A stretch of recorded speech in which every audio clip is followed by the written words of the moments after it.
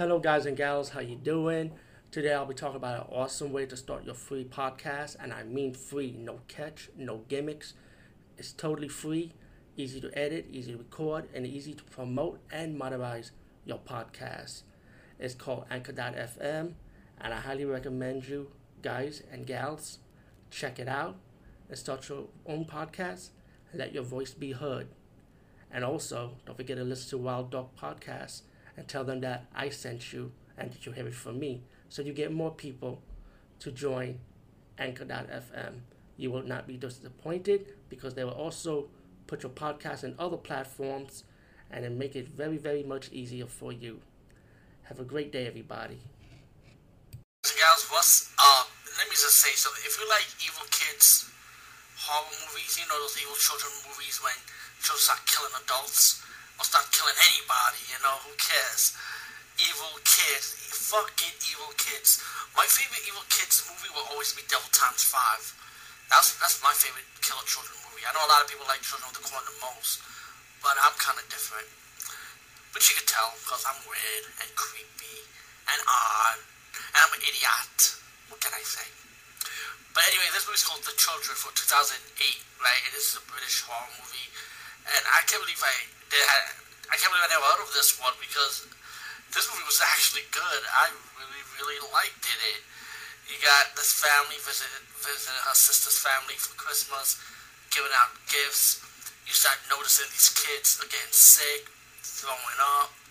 You got one of the oldest daughter of the family, of the kids. She's like, she don't want to be there, pretty much attitude. And later on, the kids are getting sick, and they turn violent. And they start killing people, man, killing their families and killing anybody, man. And these kids, they were really good. They were so creepy, so scary looking. Once they get mad and turn violent. And this movie, and the kill scenes in this movie is violent also. Really violent, and I like that. So I didn't expect it to be violent because, it's like, how children horror movie is. Like, very, very, you'll see them do very, very violent stuff. But I thought this one was really good at it. Maybe because it's British horror, so their style is kind of different than American horror, So, yeah, The Children from 2008, highly recommend this one. Definitely check it out, man. He's the one that scared the shit out of me. Good drama, good horror, suspense, thriller, mystery, everything rolled up into one. And you know what? And it's only a fucking TV movie, guys and gals. And that's how old this movie is. The 80s, 1980, the beginning of an era of unlimited good TV movies. Unlimited movie that was in the theaters every month, every week, from 1980s to 1989. Even the home market movie was good and fun. And you know what? I was never disappointed in that era. Music, toys, animation, that wasn't even Japanese animation, just a good old-fashioned American animation. Food was great, none of that fusion crap. Just good old-fashioned 80s. And don't get me wrong, I like anything before the year 2000, even before the 80s. But the 80s was the era that stood out to the test of time. With that being said, let's talk about this movie.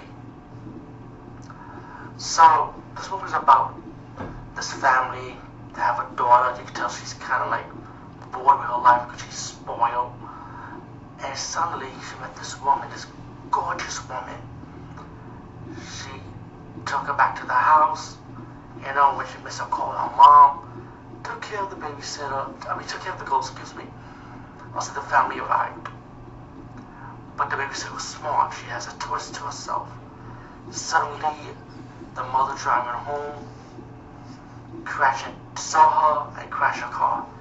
The babysitter brought into the house, and the daughter started talking about this amazing woman she met. And then the daughter introduced this woman to the mother and started talking about herself. And decided to give her a job as a babysitter. Told her husband about it. He was like, look, this is not a good idea. Said she saw her, he was like, and her husband played by William Shatner, so I guess he saw her her as a green alien or something. So he was like, you know what, I could keep her.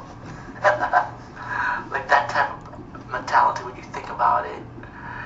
So this babysitter is so perfect. She cooks, she cleans for the family, but the family end up having problems on their own.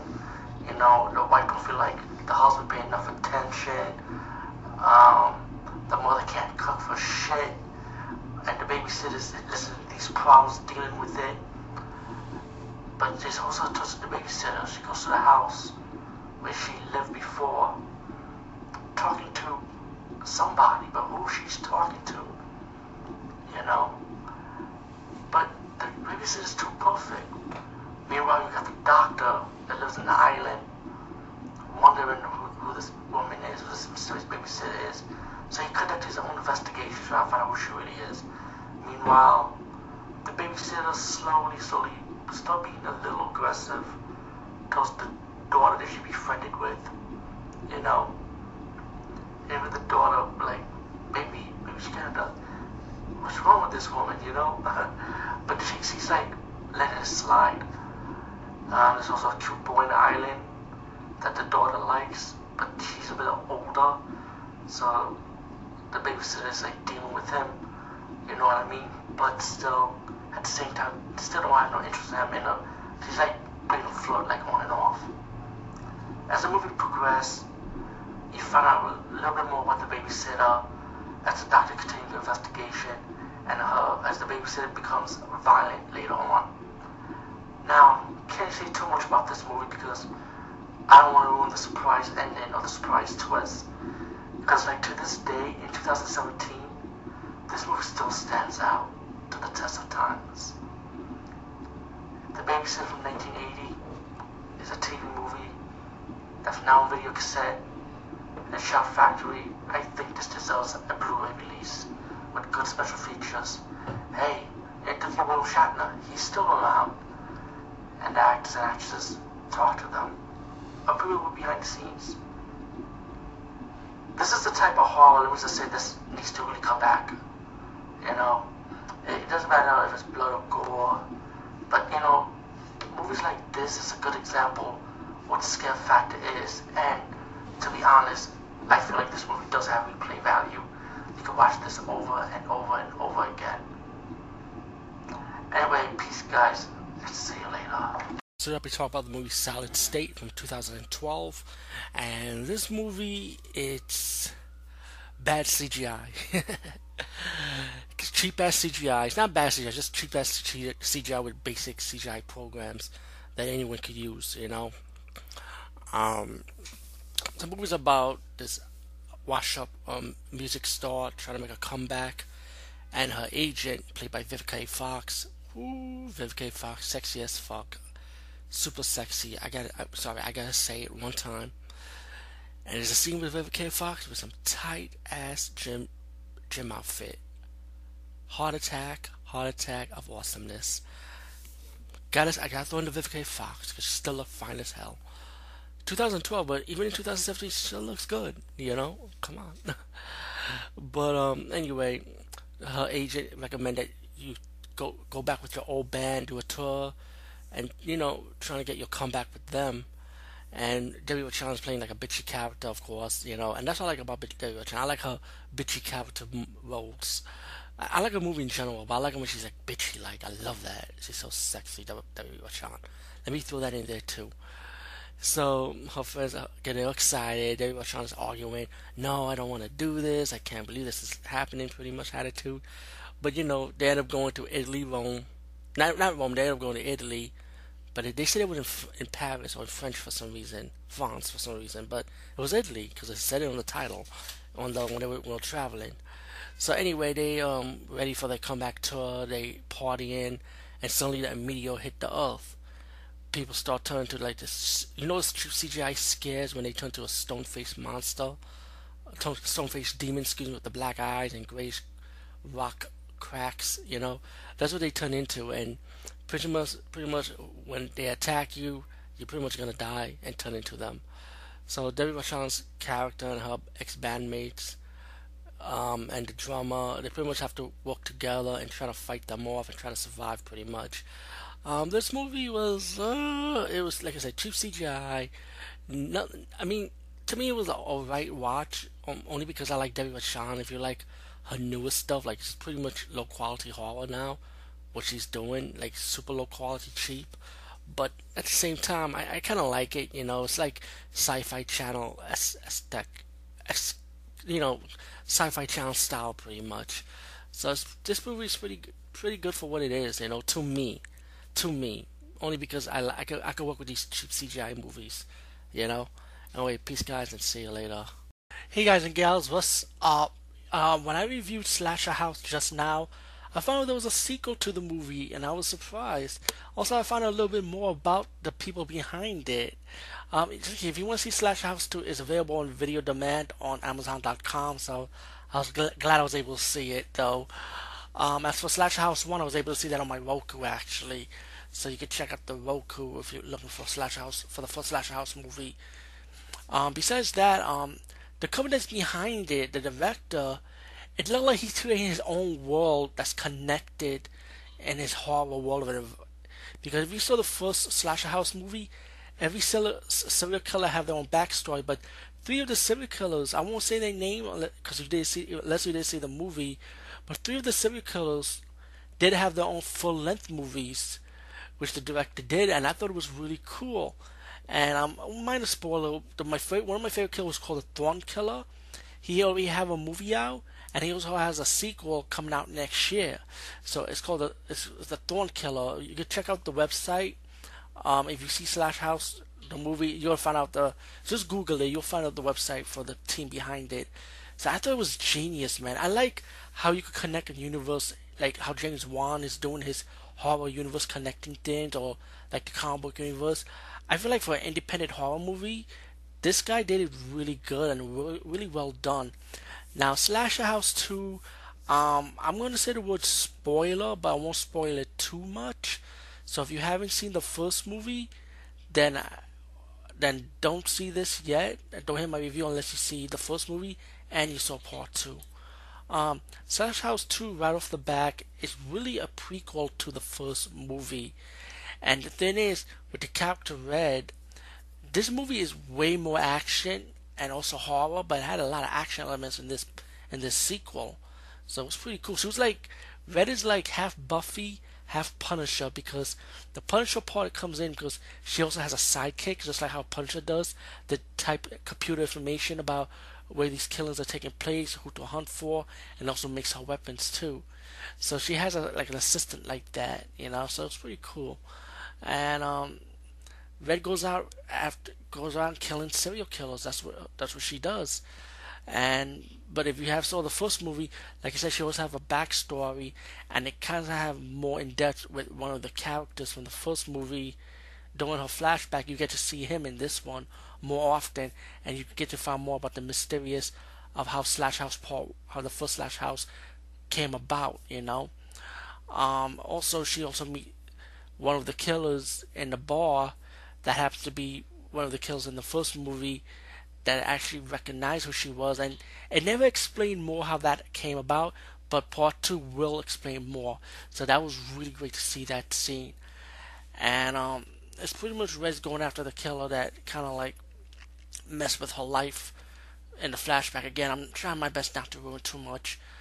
And but while she's going after this girl, right? So she has to fight all these other agents that work for the leader, and to go after this girl, that they kidnap. And the reason why she's going after this girl, but there's also a reason why this girl was kidnapped by the Black Ops team, for part of this collection. Well, take a while to guess what I mean. And it's pretty much I'm trying my best not to ruin it. How about I say it like this? Like I say, I gave you the plot. Like the Red is out there kicking ass, killing serial killers, saving people as much as she could. The action is really good. There is a lot of deaths. There's also some twists here and there. Betrayal, of course. Let me mention that. As for the soundtrack, fantastic. Highly recommend Slasher House 2. But again, see the first movie and then see the second one. because if you see the second one, then you're gonna ruin the first movie for yourself. So, like I say, even though I say it's a prequel, but still, highly enjoyed it. Definitely recommend this one too. Anyway, peace, guys, and see you later. Hey, guys and gals, today I'll be talking about a movie, A Slasher House. Right off the back, I enjoyed this movie highly, man. This is a fun movie. If you like fighting all the serial killers, this movie's right up your alley. I mean, I know it's been done before, but it's one of those movies, like I said, I enjoyed. It's about this woman like totally butt naked, sleep like in a jail cell, and the jail cell look abandoned. When she's trying to be curious of what's going on, the cage open up, so she start walking around, wondering what's going on. She finds stuff like weapons, beer, and she wanders around the jail cell. She start finding like these different people that's in the jail cell. Well, I won't go into too much though, but I'm just telling you one thing. Each of these people that's in prison, they all have their own sin. They all like have their own backstory. And once you start meeting these people, and once they come out of the jail cell, you start seeing they still having flashback stories about who they are and what they did.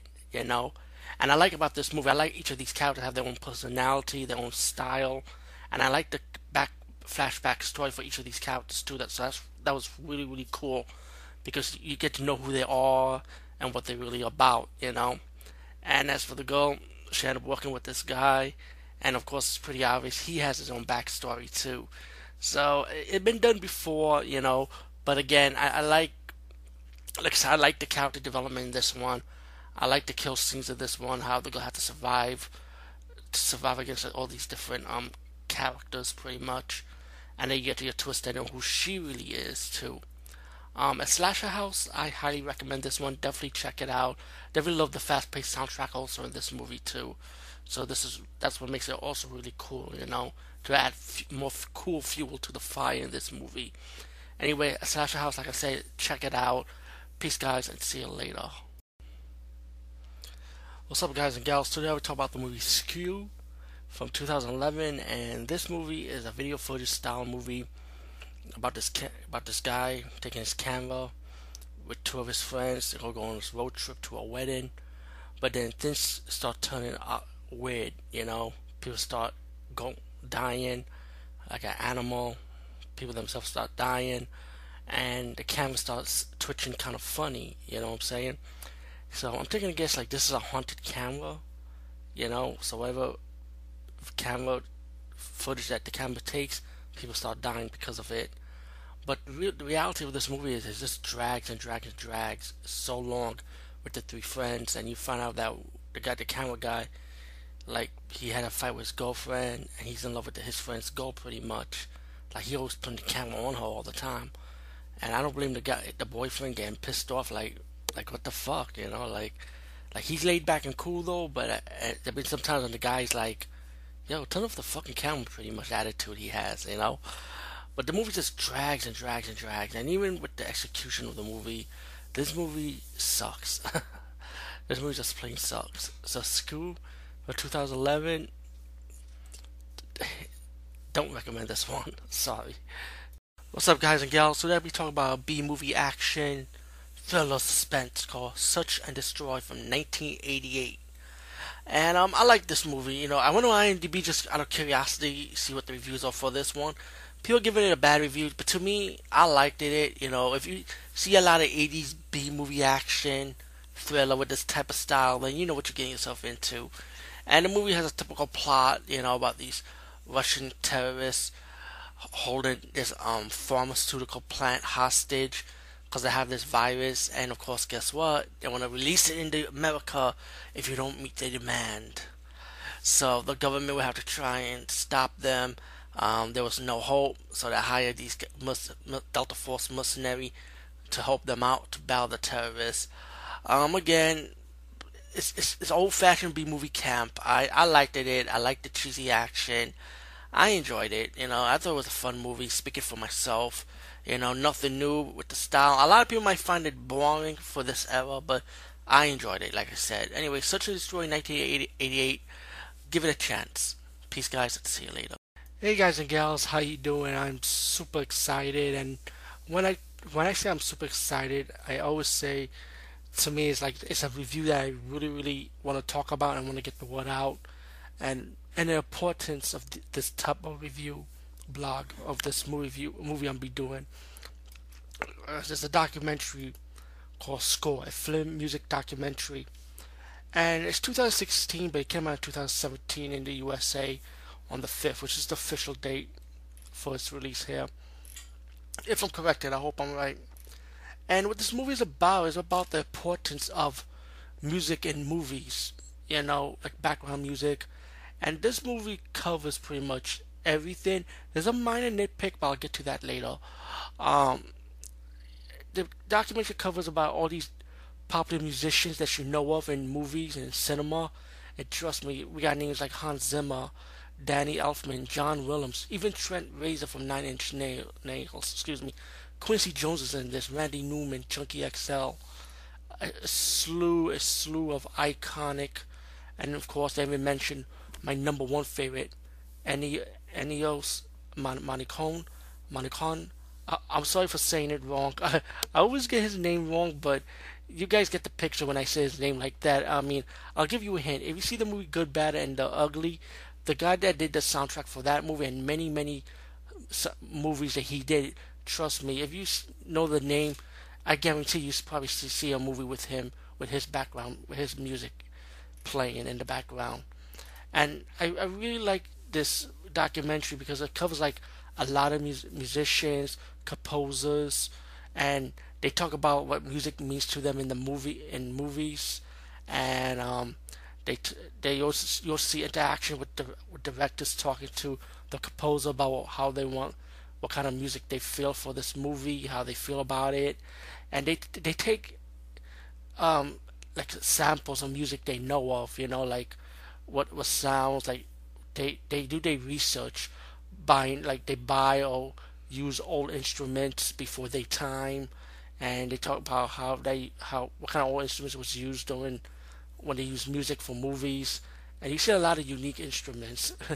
um, there is also like movie reviewers being like movie critics being like Leonard Maltin. He also talks about the importance of music, and it's a lot of stuff going on with this. I really like it, and they also mention a lot of top movies with music that you recognize, like Superman, for example, Indiana Jones, Jaws, and all types of drama, comedy, horror, of course, thriller, mystery, and they show you how you have the band and how they listen to the composer, how they watch from the window and while watching the movie, what music will be fit, for example.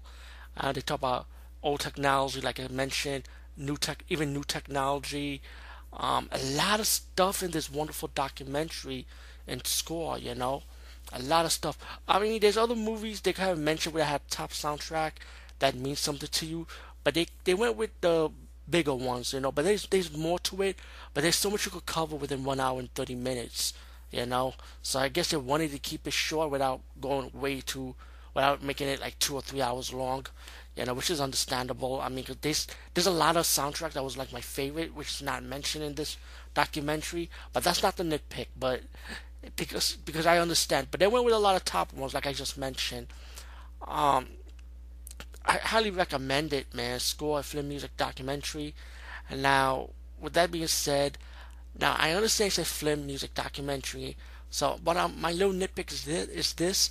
I hope they do a part two to Score because there's much more to music in the background because they mentioned the movie part of it, right?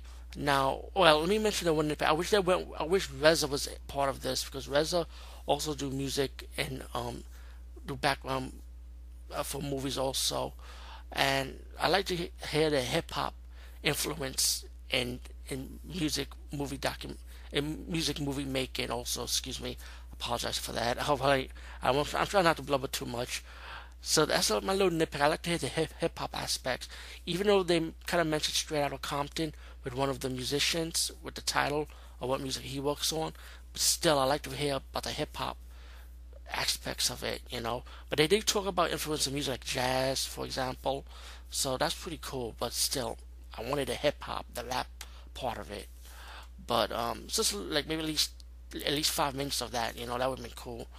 Hopefully they do a part two, like I mentioned, and if they do a part two, I hope they base it on video game music because video game music is also important when making video games, and there's a lot of epic video games with epic video game music, like God of War, for example, and also to include with part two, I hope they're adding cartoon music with it also, like in anime and also American cartoons also, or even the silent era of cartoons, but like because that's important too, because like He-Man, like the intro master of the universe, or She-Ra, or especially Thundercats, when you have Lionel say thunder, thunder, Thundercats, ho, and you hear that background music, it's so powerful, and it's like it makes you like it makes you feel powerful, and I like to hopefully they do score part two, which could be based on the video game and animation concept of it. Now they mention animation and score, but that's like CGI animation, like with the musicians that work on the cartoon animation, like Minions and Despicable Me and Smurf. He's also in it. I forgot his name, but he's mentioned in it, and in a big part, in a big majority in this documentary. But still, I like to know about TV animation, So hopefully, Score 2 will showcase the video game and TV animation part of it. Hopefully in the future. So hopefully my review or word of mouth will get around, and maybe somebody will see it and put it and understand it, like make it happen. Anyway, Score, a film music documentary, I said definitely check it out. Highly recommend it. Hey guys and gals, what's up? Today I'll be talking about the movie Satan's Black Wedding. Oh shit, this is the type of wedding I want to go into and hang out. That's what I'm talking about. Woohoo! Wedding party in the house. Anyway, so well, jokes aside, this movie's about a brother who finds out that his sister been killed by suicide, but he feels like it wasn't suicide when he was visited by a detective. So the brother ends on an investigation about how his sister died and what's really the mystery behind it. He met up with a friend of his sister and also an old love interest that he knows of. That she was working on this book, and he found out that the book is about satanic rites, vampirism, and the sister's friend starts telling her brother about the history, about why she went into the church, and she was curious about the stories and stuff about this old church. Meanwhile, you got this priest who happens to be a vampire, and he raised his sister from the dead pretty much, and she became a vampire, and it pretty much servants of Satan pretty much.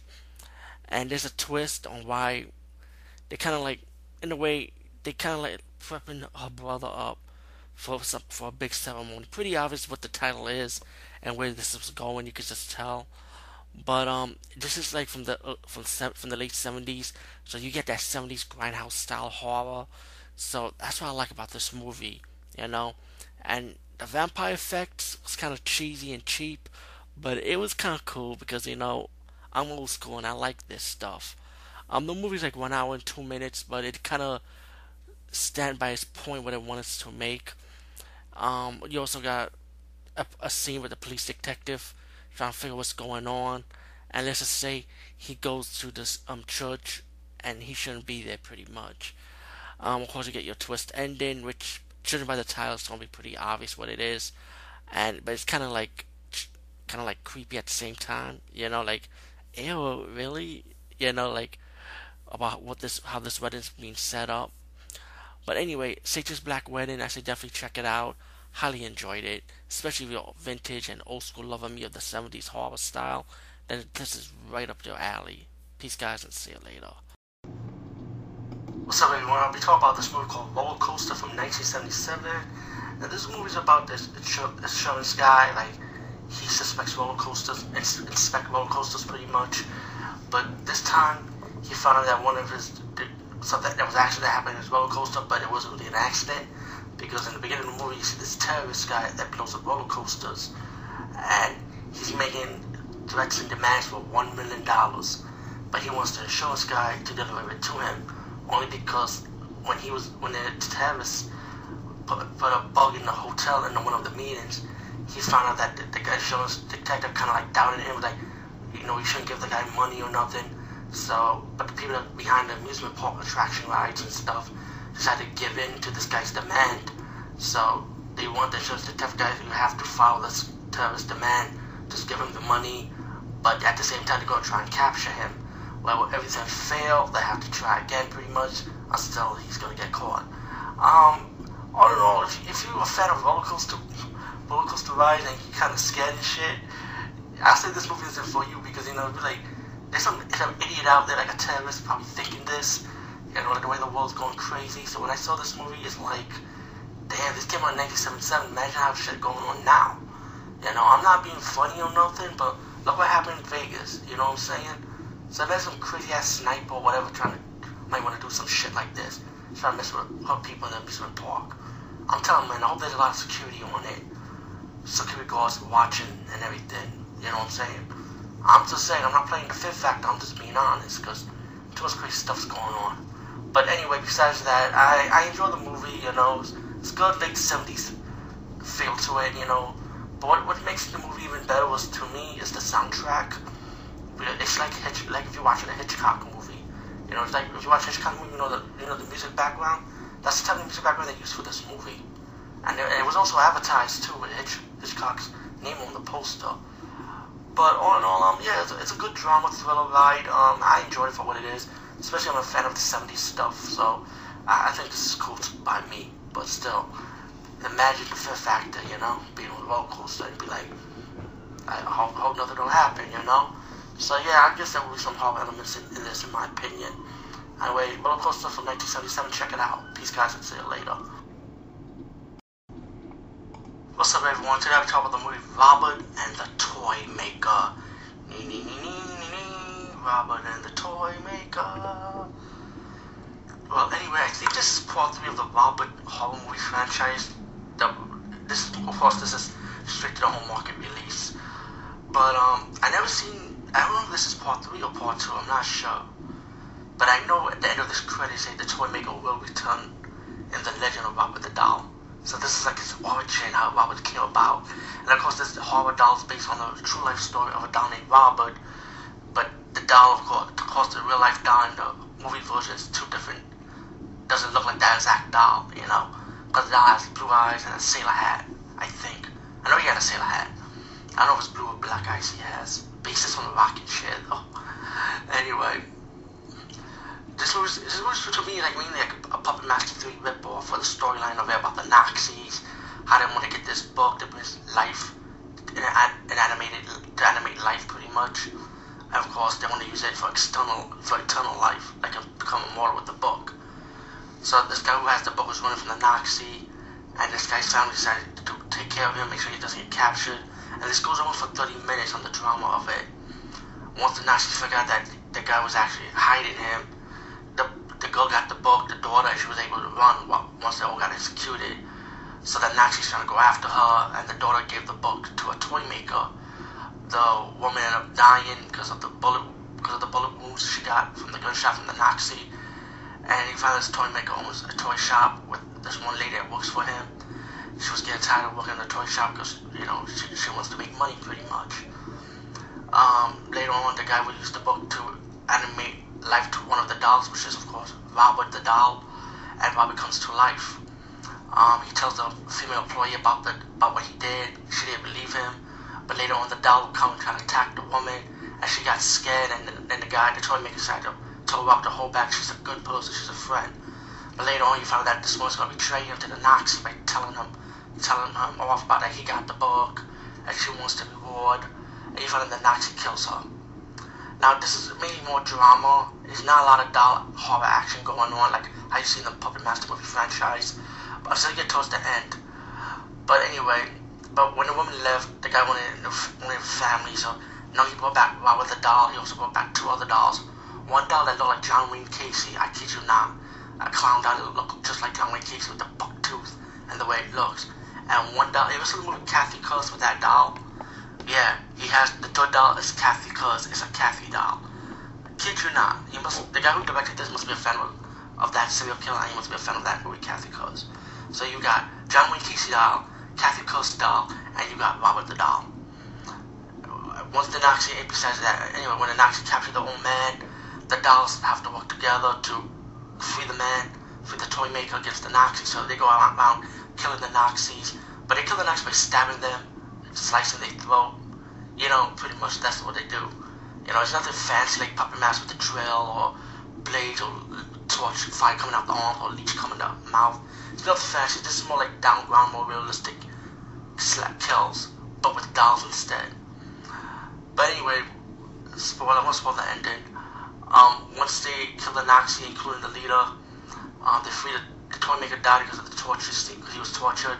So the female doll decided to use the book to bring him back to life, and pretty much the toy maker was alive, so now he's immortal, and he gets 3 dolls with him, so they're gonna leave Germany pretty much.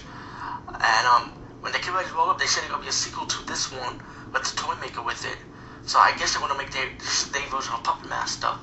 I thought the movie was alright, but I did like the ending, how the dolls were moving. I'm always a sucker for puppet dolls or dolls that move around. So that's one of the things I like about horror movies. One of my favorite genres is killer dolls. So I kind of like it though. But if you can sit through the drama part of it, I think you might like the ending, in my opinion. Anyway, peace guys, and see you later. Today we're going back in 1954, and we're going to talk about this movie called Riders to the Stars. Now, this is a drama science fiction movie, and if you like, put it like this is like a precursor to, back in my days, we had Armageddon. Back in those days, they had Riders to the Stars. So that was, in a way, the concept was kind of like the same, I would say, about these scientists. They're specially chosen. They pick up to 12, the government, and they've been trained, tested to see if they can handle going out of space. And they had to go out of space and capture this meteor, right? So each of them have their own each of these astronauts have their own personality, but only 3 of them were able to go to space. And once the movie drags with the drama, we get to the science fiction part of it when they can actually once they go into space, and then through the astronauts, one is trying to get the meteor. This didn't turn out so well. One went panic mode, and the other one was calm and cool. But then, can he come back to Earth safely? You know what I'm saying? All in all, I like this movie. Now, if you're expecting something like alien action, like aliens and stuff, you're not gonna get it from this movie. This is a drama science fiction. Like again, if you're a fan of like Armageddon or 2010, you might like this old school movie from 1954, very old school. The actors and actresses are fantastic, good actors. I mean, come on, anything vintage and old school is always good, man. Actors and actresses back in those days, they are passionate. You know what I'm saying? They've been out there all in a movie, you know. And the special effects, of course, is cheesy. You know, it's like old school special effects from that era. But Riders to the Stars, I highly recommend this one. Check it out. Very, very good movie, in my opinion.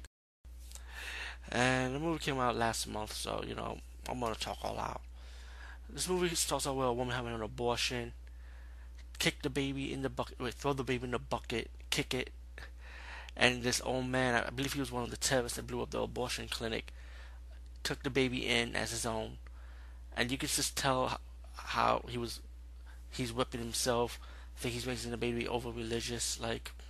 But it has that cool soundtrack at the beginning. I love that soundtrack, you know. And then many years later, the baby grows up to be Clytus. Clytus, I hope I say the name right.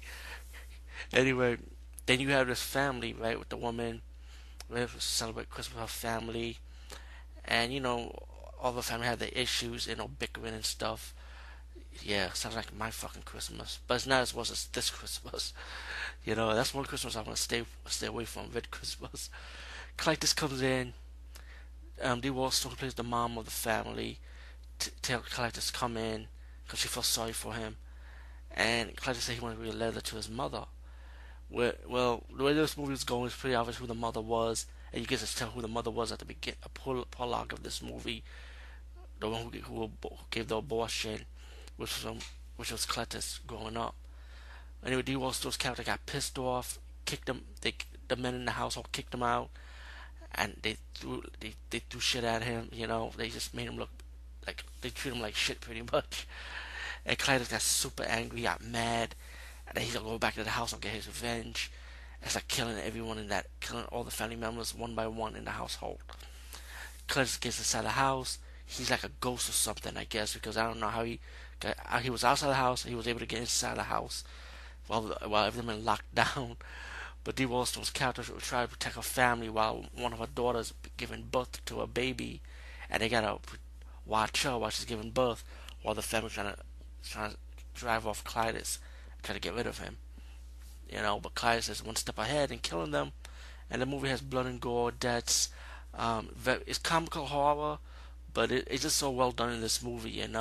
But like I said, this movie is miserable because these people start dying, and you have a twist ending. It was just kind of like, oh, okay, you know.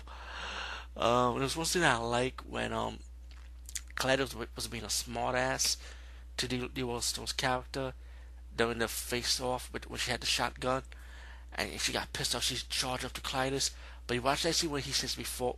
What he said before that, it was so funny. I was like, oh shit, no, he did it. Say that to her, you know. Red Christmas, I should definitely check it out. I thought it was a fun Christmas horror movie, but still a miserable one. Again, this is one Christmas party you do not want to go at. Hey guys and gals, today we talk about a drama, thriller, mystery, horror movie called Playdate from 2012. I found out this was actually a Lifetime movie, and I remember one of my good friends, Third Input, talk about how Lifetime movies are with their horror and stuff.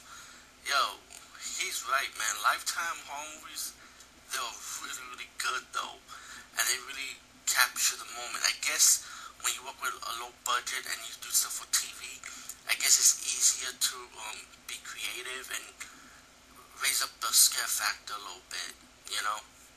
And the movie begins with this kid getting chased by somebody, and the kid ends up dying.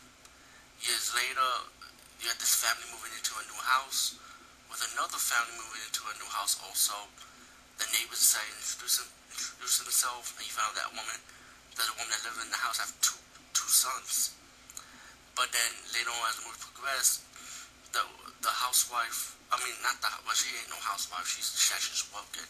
But the next door neighbor with the daughter and her husband, but the wife of that family, and start noticing the woman, how she acts, and how her sons have bruise marks. And then her youngest son plays with the woman's youngest daughter, but the son is kind of violent, like he pushes the girl hard and kind of act kind of like aggressive, and that's kind of like weird, right? As the movie progressed, there's like a mystery behind the family, and what's really going on with them. I won't spoil it for you guys and gals since this is a 2012 movie, but I feel like this movie really delivers, about how a suspense and thriller and mystery could like get you curious and what's really going on and stuff as it develops. But it just keeps you on thinking what's going to happen to the family, are they going to be in danger, are they going to survive this, how will they fight back, against the other family, they kind of have like secrets and stuff, I won't want to say too much, but Playdate from 2012, highly recommend this one, definitely check it out. Hey guys and gals, what's up? Today we talk about a movie called Paranormal Experience. And this movie was also done in 3D, by the way, but the 3D effect had a little bit of an effect, low cheesiest 3D effects in this movie, but it's nothing special though.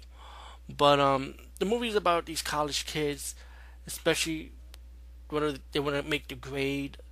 So the leader of the team, the female, decided to take the case and have her college friends go with her to this old mining town.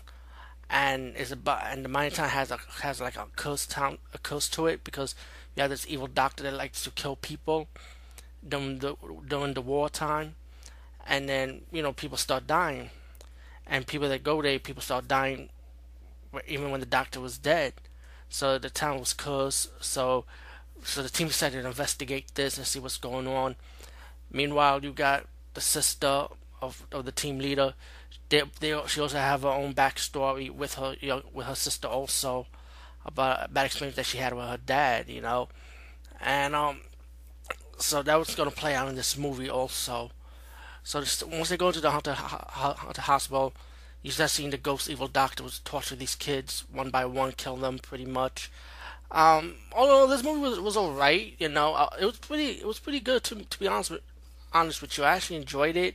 It's not the greatest or nothing, but I did enjoy it. It was a good watch though, and I do like the evil doctor. And it's like it's not really slow though. It does pick up though. So Paranormal Experience, I say check it out. It's not a bad movie. Peace, guys, and see you later. Hey guys and gals, how you doing? Today I'll be talking about the movie Paranormal Cases, documentary movie. And this one has Edward Poon hosting this segment, hosting these paranormal cases in Asian territory, in Asian countries, about these ghosts, witchcraft. And let me just say, this movie isn't for everybody. I mean, if you're an animal lover, then this movie isn't for you. There's one disgusting scene about how with animals in it. Yeah, this is pretty graphic. This supernatural documentary movie. You're gonna have nude scenes too in this movie, in this documentary movie. Also, let me mention that. So, again, if you think this is like PG-13, it's not. It's pretty has disgusting scenes in it. Anyway, this guy will have a woman with him and a master or priest, we would say, over here in the U.S. We'll go to different territories, talking about these different cases and experiencing them themselves. Seeing like specialized witchcraft, how a guy can pull a soul in the body and curse someone's luck, or love spells, or controlling or put death to someone. Yeah, I kid you not. They even have reenactment scenes too in this documentary also, which I find kind of funny how they set it up. I mean, you got to see it to believe it. To be honest with you, and there's even a possession scene too in this documentary, which is like, wow, it's crazy. They go to countries like Japan, Malaysia, Hong Kong.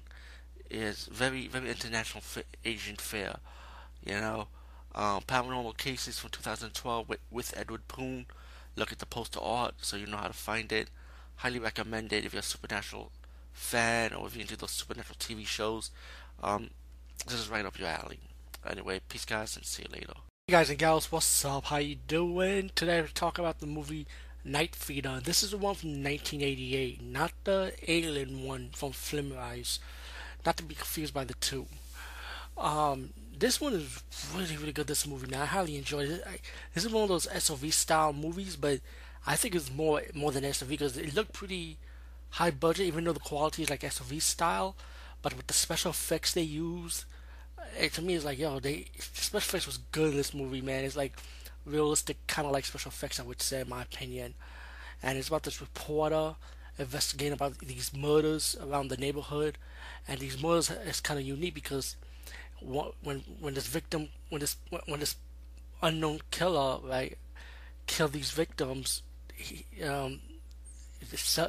go through this thing goes through the eye socket, sucking through the brains, right, and that's this reporter and the police officer trying to find out who this killer is.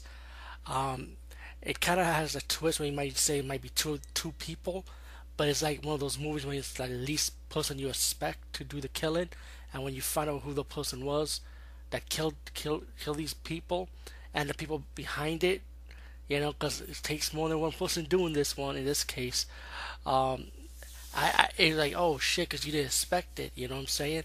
And I like this movie, man. I mean, the acting was good in this movie too, by the way, for SOV style like movie. I was surprised.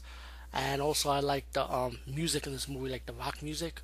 Really good stuff, man. Night Feeder from 1988. I highly recommend this one. Definitely check it out. Peace out and see you later. Hey guys and gals, what's up? Today I'll be talking about the movie Nails.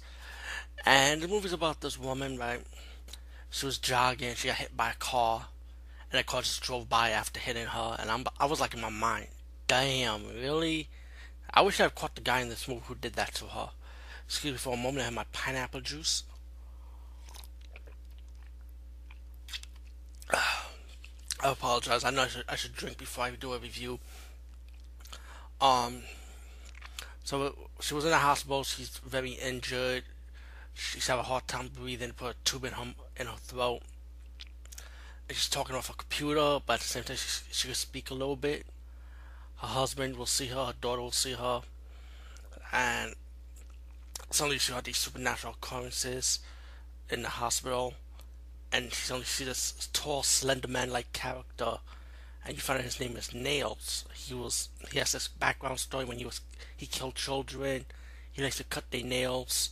You know, that's what they call him, nails. But there's some nitpicks about this movie, but I won't go through that. This it's still a new movie, so I want to go through details. But the nitpick, I'll let it slide because I kind of like the mystery behind the ghost about why he would kill these kids. So I give him a little backstory mystery. But the ghost is like scary looking, and if you see something like the Grunge, how the ghost will move slowly or come behind the walls and stuff, it's kind of creepy looking, and I like that, So I was like, all right, I'll let it slide. But the woman's scared of this character. You find out this ghost is trying to kill her. People in the staff wondering what she was talking about. As the movie progressed, we found out a little bit mystery about the woman. Let's just say she has somewhat of a history with this hospital also, and it kind of builds up to it because it's kind of like when I saw a clue on it, I was like, oh, maybe she was part of that after all. Because when you see the beginning of the movie, it will tell you that pretty much. Um, when Nails kill people, it's kind of like mostly off-screen kills. You probably see like two kill scenes that's on screen. But again, the off-screen kills I let slide. Like use your imagination type of thing. But all in all, I kind of like it. I mean, it's a simple movie. A ghost going after this woman, torturing her. She's getting scared. Ghostly, scary ghosts. Creepiness, ghost effects, old school ghost effects that you already know about. All in all, Nails. To me, I thought it was a good movie in my opinion. Nothing new, but still enjoyable to watch. So I say definitely check it out. Today I'll be talking about a movie called My Little Sister. This is a very independent movie. I think this is a British movie because the way the actors and actresses sound in this movie. Excuse me, because I was drinking my Burger King soda. See, in the ghetto, we call Burger King soda the special one because what we do in the hood, we combine Coca-Cola and Dr. Pepper together.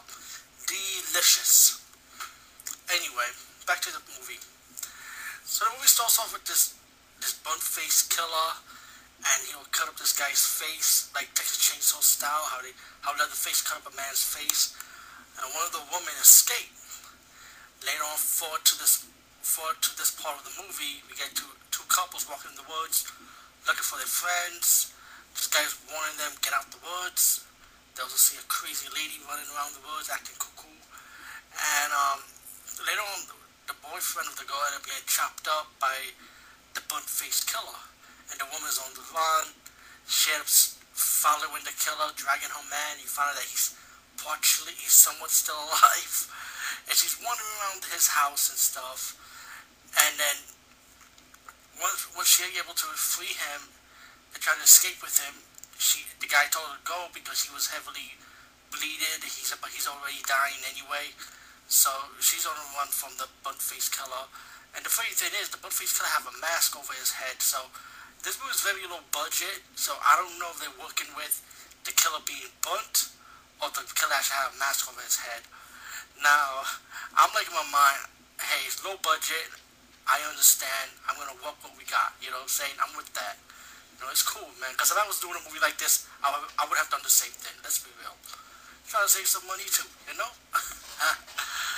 But anyway, the woman ended up being with the guy that warned her about what's going on in the woods, about leaving, and then the guy's trying to tell her how to get out, and the woman don't trust him, so she's following the guy, and then let's say the blunt-faced killer ended up catching up with them, and then the woman ended up being on the run. She's running back to the house, and you find a little bit more story about the blunt-faced killer because the woman had to go save a friend, the one who escaped from the killer in the beginning part of the movie. So anyway, it's pretty much like survival, how the woman's going to be able to find a friend, how she's going to escape, how she's going to stop the killer.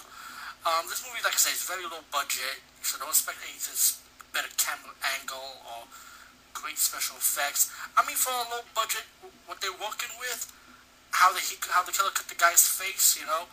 I give credit. The kill scenes were simple kill scenes, you know, nothing new.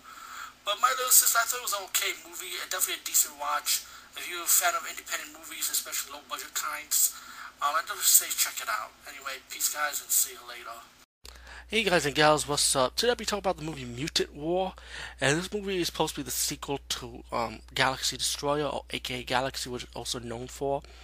And it's about our hero from the last movie, and you know he walks around that post-apocalyptic world, and then he meets up with this child, this teenager, and later you find out this teenager needs help finding her sister. At first the guy didn't want to do it, but he decided to help her out, and it's pretty much when he says, excuse me, when he goes with the goal to help her find her sister, they're captured by these zombie-like monsters from the first movie, and they pretty much have to battle them. And when they save the sister, when they save the older sister of the younger sister, you find out there's human rebels that needed help because of their women have been missing, kidnapped by these monsters. So they go back, battle these monsters, and battle the leader that's in charge of them. This movie was good, you know. It's like the first movie, you know. It's very B-movie camp, you know, but it's fun, you know. I like the sense of humor between the guy and the teenage girl that he saves, and their relationship, how they joke around, how they're all like together, they like love and hate kind of relationship, but still he has like a soft spot, kind of like Han Solo, like I said from the first review of this of Galaxy Destroyer. Definitely check it out. Highly recommend Mutant War if you're into B-movie fun. Today I'll be talking about the movie Mother Krampus. Yes, Krampus has a mother. No, but this is kind of like a twist on an urban legend from another country. I think maybe it's in the UK, I guess, or maybe in Sweden, whatever. But they talk about this legend called. This is supposed to be based on a legend of a female witch that kills people at Christmas time. And this movie, when I did research on this movie a little bit, I had to go on IMDb because I was kind of curious. This was released in the UK actually. I think it was last month, and it just got used released today actually, so you can check this on video demand. But damn, man, it's kind of weird because I just reviewed the movie Red Christmas, and it's like this movie's like the same movie because it's misery. It's like, I mean, every character you gotta feel sorry for, they dead. You know, and of course I won't spoil it a little. I won't spoil it because this has a release date today anyway, so it's a official US release. So I'm gonna spoil it for that reason. And so again, if you've never seen this movie, go check that movie out first before you hear my review. The Mother Krampus, the movie takes place like there's a prologue that happened like years ago when kids start dying, and there was a mystery behind it. And in the present now, we have this woman and her daughter and her dad going to celebrate Christmas soon. But then this old lady later comes and visit the woman's father. Now, this old woman, she has a mystery visiting this old man, and the dad's daughter was curious, like, who is she, you know? But he just says he was telling her something. She was just going to be leaving, you know. It's just an old friend she knows about pretty much. But meanwhile, you got Mother Krampus going around kidnapping kids, killing a few adults, you know. And it's like supposed to be like Mother Krampus was supposed to kill people. Like you find it in the flashback that a bunch of town villagers blame her for the murder of all these children years ago. So they took justice in their own hands, similar to what they did with Freddy Krueger. But Mother Krampus is a different case because spoilers, she was like innocent, let's put it like that. And so the town villagers killed her, and she placed a curse on the town that she could come back to life and kill them and kill the kids also. And also anyone that gets involved or get involved around them, they're gonna get killed too. Some other Krampus will kill them, like rip their flesh and take a piece of their flesh and make cookies out of it. And that's one of her kill scenes. The kill scenes are like you see like exact kill scene when you see her killing people, and one torture scene, but you don't see too much of that. You know, that's the thing. Maybe it's like 20% of her doing that. Most of it is just like she'll kidnap the kids, and you don't know what she does after that. And for the rest of the town villagers, you don't see their kill scenes either. It's like you see a few of them kill on screen, but a lot of them was off-screen kills, which is mentioned by the old man when he goes back to the church, when he confessed to his daughter about what really went on and stuff. Um, of course, towards the end of the movie, Mother Krampus is gonna go to the daughters of the dad, and of course pretty much kill people in the house while she's going after the final young girl for part of her sacrifice.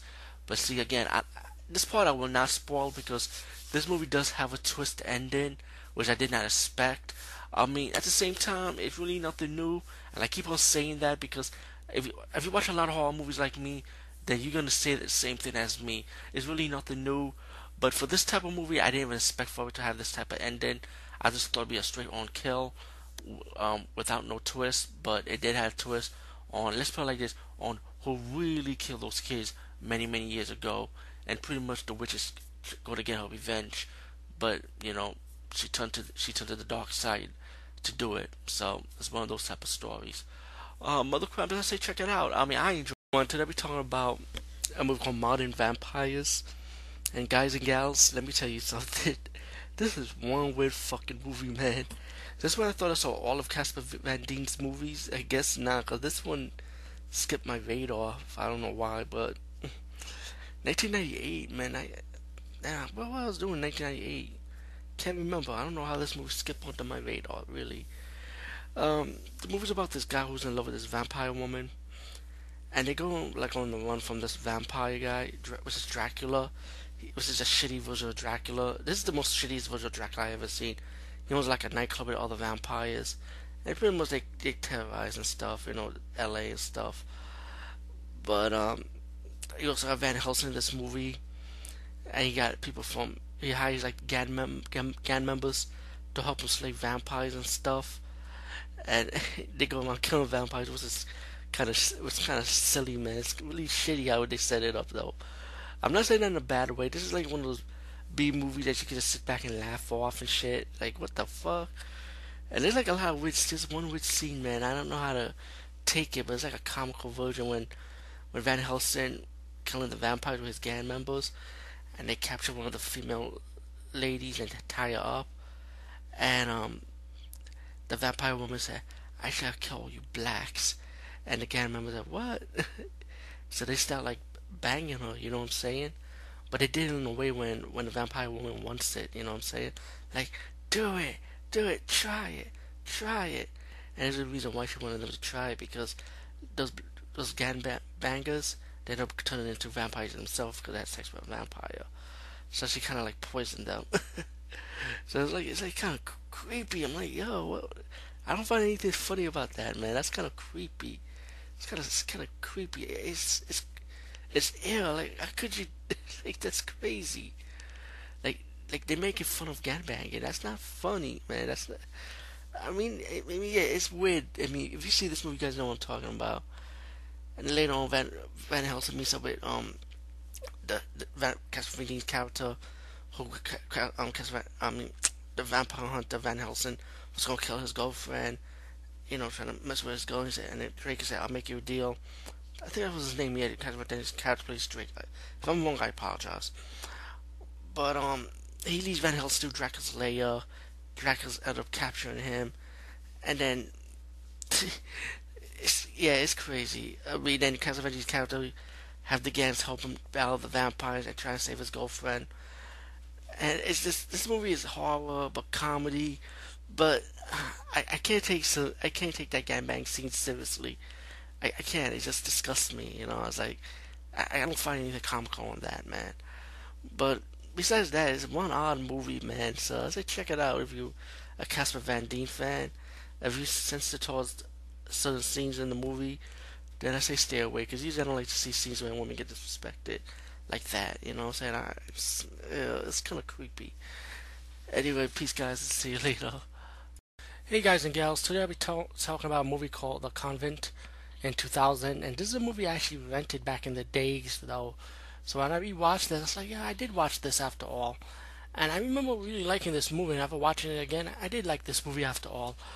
The movie has a prelude, starts with this girl starts shooting up this convent, with killing the nuns and priests in the side of church, and there's like a history behind it why she did it. So 40 years later, you got a bunch of young college kids, of course, decide to party, want to have fun, so they decide to go to the old church where the woman shot up these the priest and nun in the church 40 years before.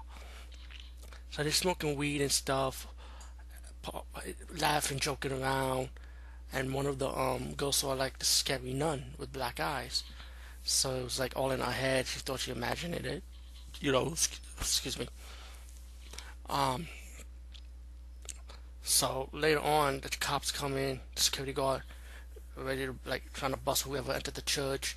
So one of the girls had like she's on probation. She didn't want to get caught, so she stayed behind the church and told one of the guys to lie that she's not there. Well, somebody captured her behind her back, and a bunch of the guys and girls decided to leave the church, thinking that one of the friends actually ran out after all. So one of the girl's friends saying that you left her behind, so they had to go back in the church trying to find her, while the other guy had to find his weed. Meanwhile, you found out that the girl that been snatched up behind the church, the goth girl, she was about to be sacrificed by these fake satanic worshippers. But when they pronounce the words of Satan, and they kill her, they actually make the demon come back from the church. All the evil that happened in the church, the evil spirits come back and they possess the goth girl, and she became like a neon-like demon with green eyes. So whoever she kills ended up becoming the demon, and the college kids will have to try and escape these demons and try to survive. Pretty much this movie like a Night of the Demon ripoff, but it's a pretty good Night of the Demon ripoff at least. And then one of the girls are able to escape, and I don't want to ruin too much, but I feel like even though this is an old movie, I feel like it still stands out as being a fun movie because you actually found out who the girl was when she grew up at 40 years after. So it was pretty cool to find out who she really was. Because I was shocked, like, oh, that's one of my favorite actresses, and so she has to go back, and you find out like a backstory about who the nuns and the priest was and why she killed them, and the backstory of it and all, and the reason why the evil exists in this convent. So it's a pretty good movie. I liked it. I highly enjoyed it. Matter of fact, I highly recommend it. So definitely check this one out. The Doll Master. This movie is a United Kingdom horror movie, and it's about this mental patient, a mental illness guy, but he's a mental patient, but he's living on his own, and he got this so-called care worker visiting him. Later on, you find out that he took his dolly, Hugo the doll, and then the doll was being held for ransom. So he would have to go all in the forest underneath an underground tunnel to look for his doll, Hugo. Meanwhile, you got a camera crew going around, trying to do an investigation, searching about the tunnels, but they get crossed between this cult-like doll figurine character with Hugo going around killing them, and while the mental patient had to go look for his doll Hugo underground the tunnel. Later on, you found there's a mystery behind it and what's really going on. But all in all, this is no Chucky, I'll tell you that. But it was an enjoyable watch. How the doll acts, how the doll is, and what the story's behind it. I kind of like the mystery. I kind of like the lifelike doll figurine characters. I think they were wonderful. I like the art of it. I always like that type of stuff. Speaking for myself, like doll people that dress as dolls. I don't know why, but I always think that's fascinating. But I think it's pretty cool though, in my opinion. But there is a supernatural element behind it though. I suggest check out the Doll Master.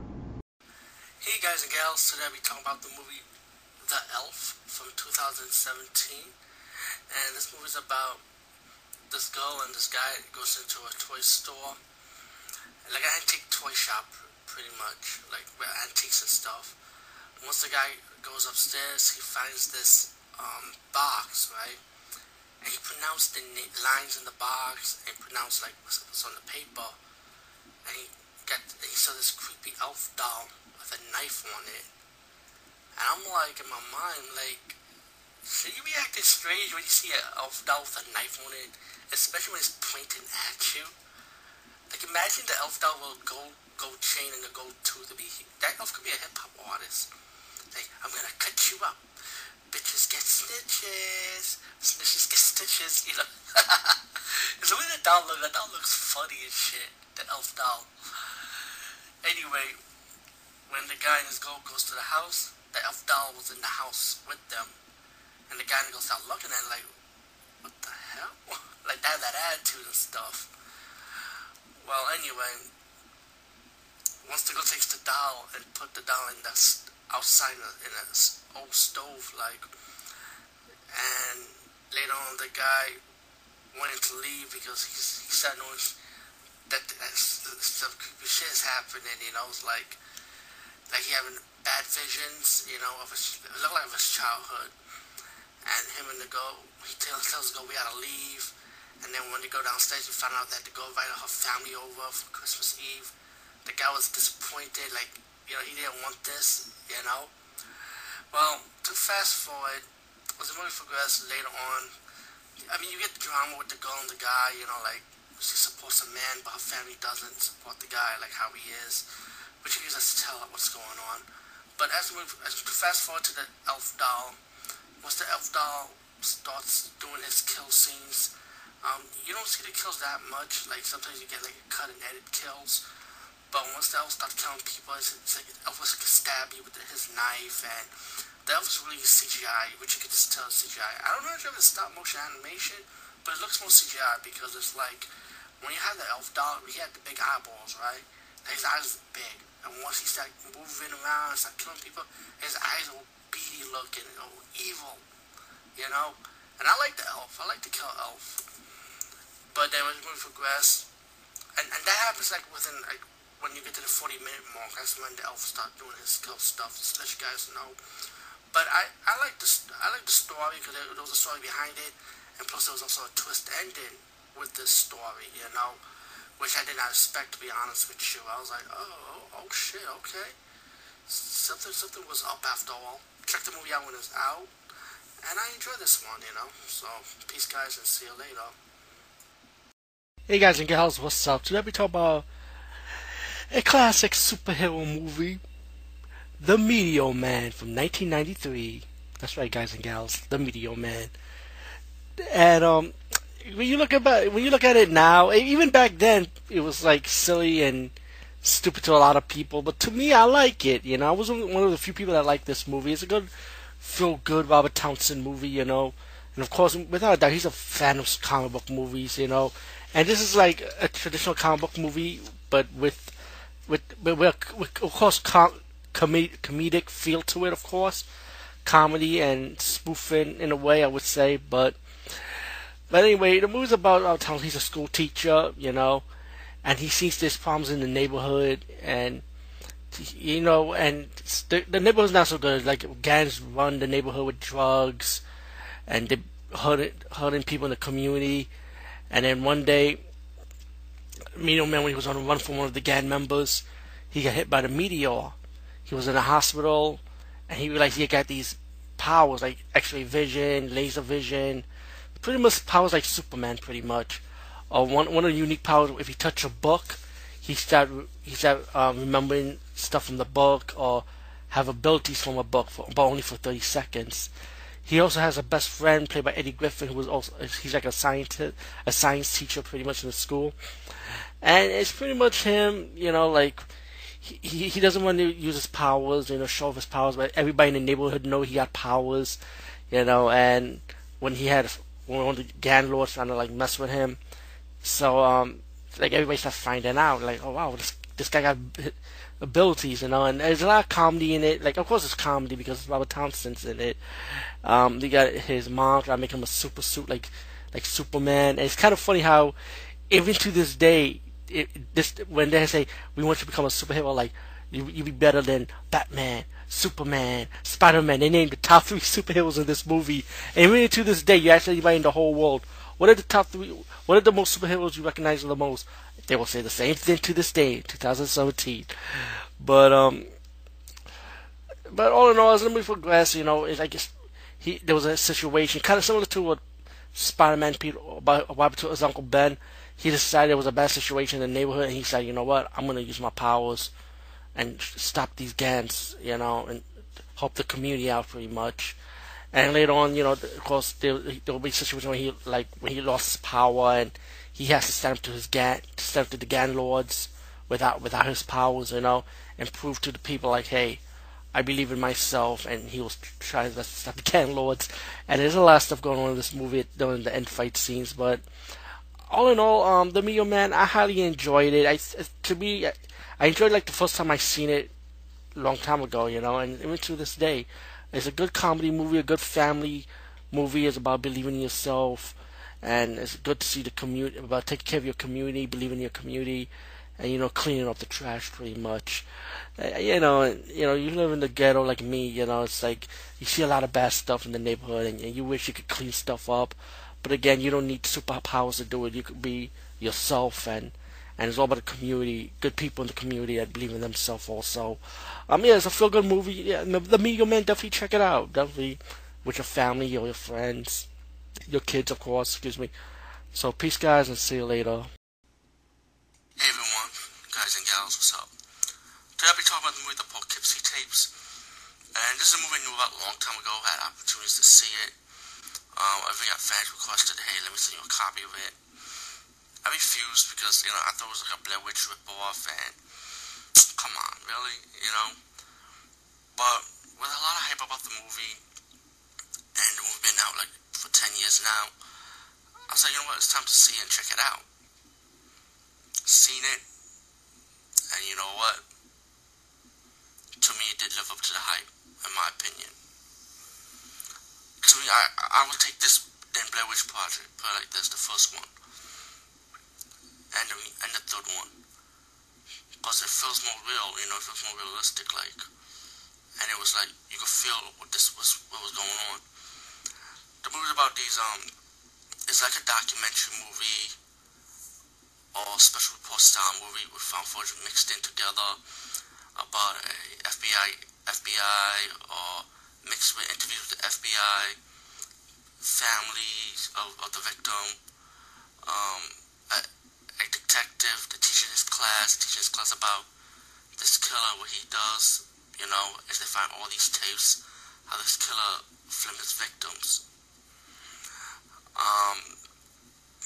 This movie is impacted because you will feel the pain, you will like, if you watch a lot of crime dramas, crime thriller, or documentaries like 2020, how they show the murder mysteries and stuff, or unsolved mystery, I know a lot of people would nitpick about why they put the music in the background with the killer, it's like it'll take away the experience of what this killer is, like who can put background music, but to me I took it as a crime special investigation style. And guys, I'm sorry for the noise in the background. I don't know why. Every time I review a movie, people in my family start waking up. Like, yeah, I'm leaving this like 4 o'clock in the freaking morning and shit.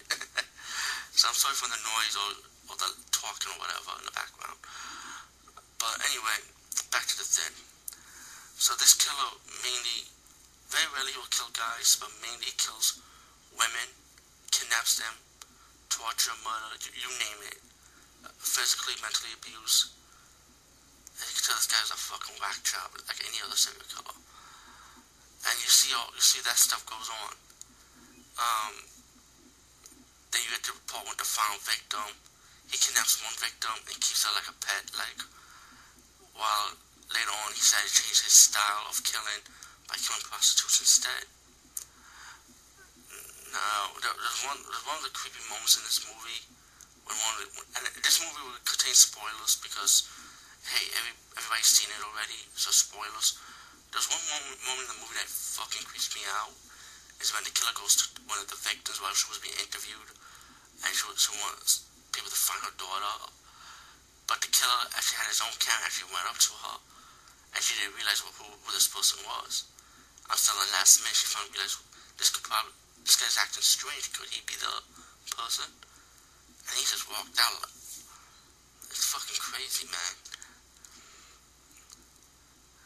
And, yeah, was just crazy. And I know my voice sounds different, but it was like weird, you know, like to see a movie like this, how realistic, how the people behind it did their homework about. Maybe they showed 2020, they showed Dateline, maybe they showed Unsolved Mysteries, and put that into a found footage style movie with the killers killing people with the camera while you get the investigators being interviewed and other people. I thought this movie, like I said, I thought this movie was really, really fucking good. I wish I had a chance to see it years ago, but like I said, times are different, you know, you get back about other stuff to review, so. But, the Poughkeepsie Tapes, this movie's no joke. I mean, I think it lives up to the hype. If you're a fan of what I'm just talking about, then I think you definitely would like this movie. But, again, if you don't like seeing people being tortured and stuff in your horror movies, then this isn't for you then. Anyway, peace guys, and see you later. Hey guys and gals, what's up? Today I'll be talking about the movie The Revenant. And this is from 2009. I guess there's a lot of horror. I mean, I think I saw a few horror movies with that same name. But again, this is from 2009. And this movie is a horror comedy. And it's pretty funny. It's pretty entertaining, though, you know. The movie's about this military guy who got jumped by terrorists. He comes to America. He died. Later on, he comes back to life. He visits his best friend, and his best friend wondering how he became a zombie, and how his friend wondering how he became like this. They can't figure it out. So, and you find out he can't die. As the movie progressed, they decided to work together by accident, like a criminal trying to stop them. So the zombie decided to attack him because he needed food. And that's how. And then him and his best friend start figuring out, you know what? Let's kill more criminals. So they decided to become vigilantes. Like, think of Batman and Robin, but what if they were undead? It would be these guys, but without the cool weapons. So every time they kill a criminal, they take their guns away, pretty much, and they made a habit out of it, becoming vigilantes. Later on, things go out of hand when they kill like a group of criminals, but they were really cops. But they were bad cops, but still one of their friends caught them doing it. And then, also, if I gotta mention that his best friend, when he died during the accidental vigilante run, when he got shot, his friend who was a zombie decided to turn him into a zombie. So I forgot to mention that part. So he was also, so now you got both of them undead, stopping crime. But like I said, when things go wrong, one thing led to another. Two of the friends start disagreeing with each other. They start separating, but then when one of his friends ended up dying from another zombie that came back to life, he got the message that he has to be on the run, his undead friend, and then he started trying to kill himself, and whatever he does, his friend can't even do it, you know. So it was just so comical how everything got set up and how he's trying to kill himself towards the end, and how the cops are acting. There's a lot going on in this movie though, but it's pretty crazy though. The Revenant, I should definitely check it out. Peace guys, and see you later. What's up guys and gals? Today I'll be talking about the movie The Summoning from 2014, and this is a horror movie it's a simple topic to talk about this story, but it's about young people want to celebrate, have a big party to go to in the barn, somewhere in the farm. But the young adults, well, kids, let's put it like that, took the wrong way to the forest and ended up getting jumped by guys in a hoodie, but demons, killing them and kidnapping one of the women to transfer a spirit, a soul of a demon in her so she could give birth to a demon baby. Yep, that's all the movie is about. As the movie fast forward, the woman being possessed by the demon, killing the friend that's kind of like saved her, I would say, but she been so possessed, and then when she left, a group of her hoodie demon friends now ended up killing more people at the barn party. This movie was just a decent popcorn watch, but it does get boring later on, like between the second act, because it's mainly gonna drag, you know. There's a lot of deaths but the death scenes are not all that. Cheap CGI blood. The movie is just a decent watch. It's not great. It's not fantastic. It's nothing. It's just made pretty much, this movie. The Summoning, check it out if you want to, pretty much. Anyway, peace guys, and see you later. Hey guys and gals, how you doing? Today I'm very excited. Today's the US release of the movie The Villainous. This came out in Korea a few months ago, and of the year 2017, this was like one of my most expectation movies to watch, And how does it live up? I'm gonna be honest with you. When it comes to Korean movies in general and any genres, they always try to put out a good story and make it well balanced.